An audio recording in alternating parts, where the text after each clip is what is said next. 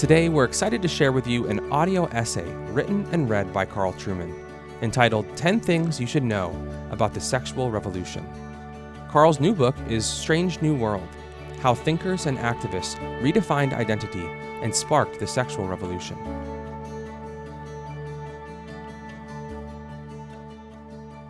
"10 Things You Should Know About the Sexual Revolution" by Carl Trueman. Number 1. It has been a long time in the making. One of the mistakes Christians tend to make is assuming that the sexual revolution was something that happened in the 1960s as part of the general loosening of conventional morality which that decade witnessed. In fact, it is of much deeper and long-standing origins. We can tend to miss this because we focus on the phenomena associated with the sexual revolution. For example, widespread changes in attitude to premarital sex, homosexuality and abortion. What we often fail to realize is that these phenomena are actually symptoms of deeper changes in society, particularly those associated with what it means to be a fulfilled human being. The sexual revolution rests on the idea that fulfillment is a matter of personal psychological happiness, and anything which obstructs that, specifically traditional sexual codes, is by definition oppressive and preventing us from flourishing.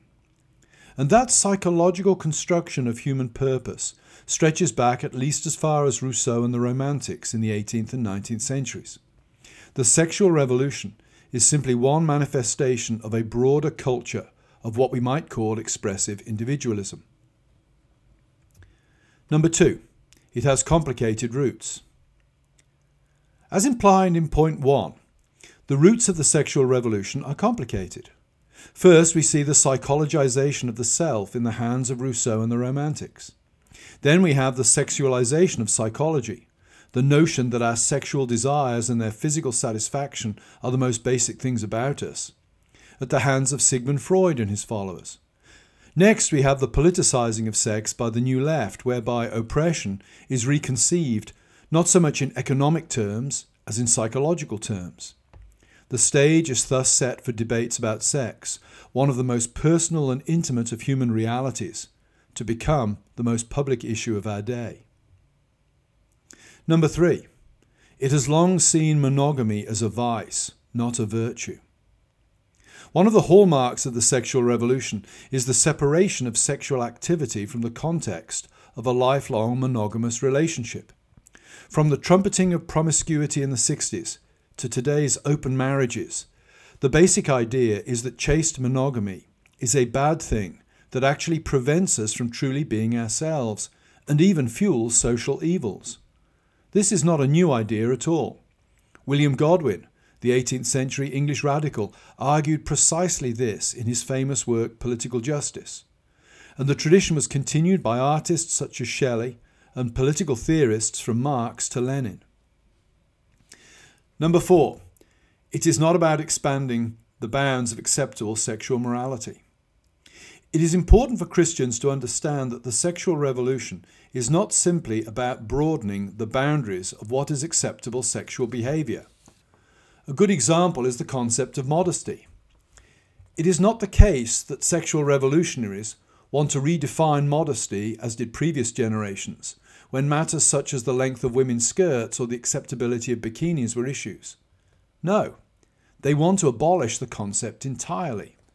This is clear from the fact that our culture considers modesty in itself as an inherently ridiculous idea, worthy only of mockery.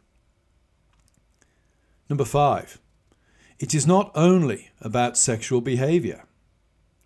The previous point directs us towards another significant aspect of the sexual revolution. It is not only about sexual behavior. It is really about identity. Once sexual desire has been made the foundational element of human identity, then debates about sex cease to be debates about how we act and become debates about who we are. The Christian might therefore think that when they object to homosexuality, they are objecting to certain sexual practices. What they are actually doing is objecting to certain identities. Number 6.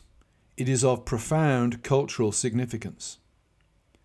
Cultures are defined to a large extent by that which they forbid, and typically Many of these forbidden acts are sexual. The Old Testament law provides a good example of such, and typically sexual taboos have played a large role in Western culture. Thus, when the sexual revolution sets about overthrowing these taboos and building its sexual morality on the wafer-thin foundation of consent, it is not only altering sexual behavior, but changing society at a foundational level. It is reshaping the meaning of sexual activity and therefore reshaping notions of the family, of parenthood, and of the relationship between the sexes. Further, given the social significance of sexual activity as a rite of passage to adulthood, it is also dissolving a key difference between adults and children. Number 7. It is a serious challenge to religious freedom. Because the sexual revolution is about identity and the legitimation of sexual behavior associated with identity, it presents a serious challenge to religious freedom.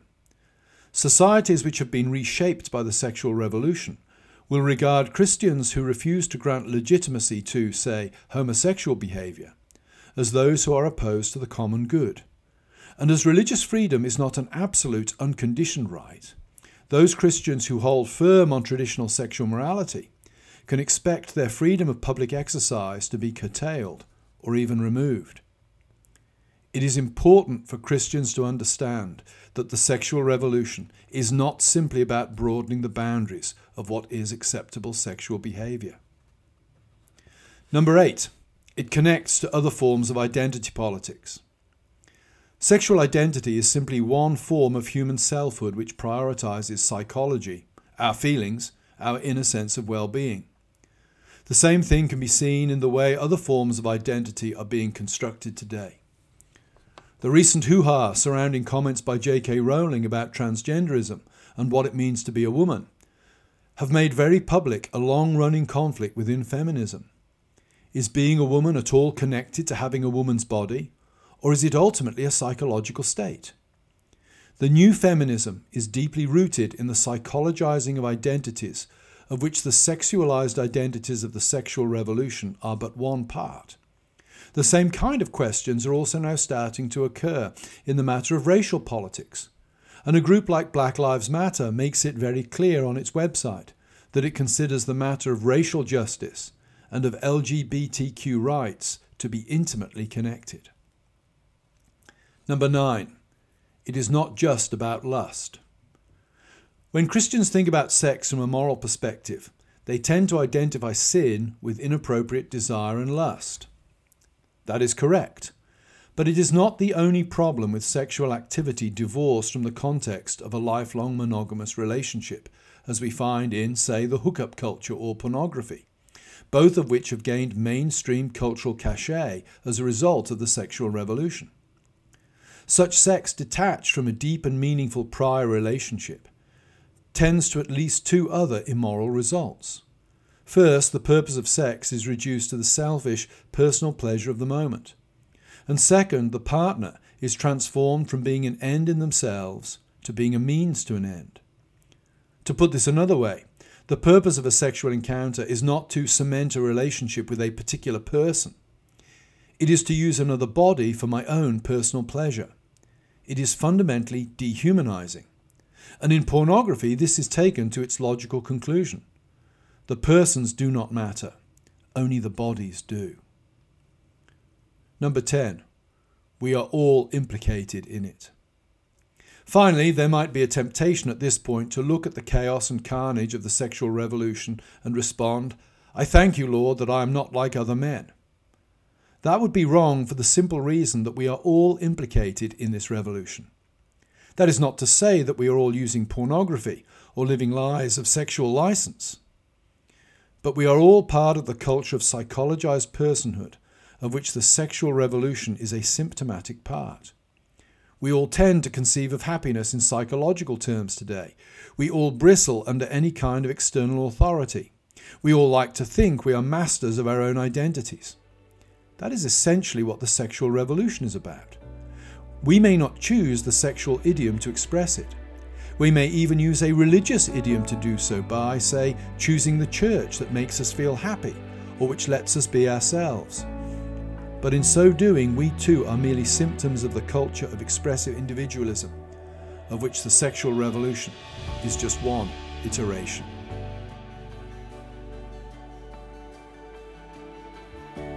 That was 10 Things You Should Know About the Sexual Revolution, written and read by Carl Trueman.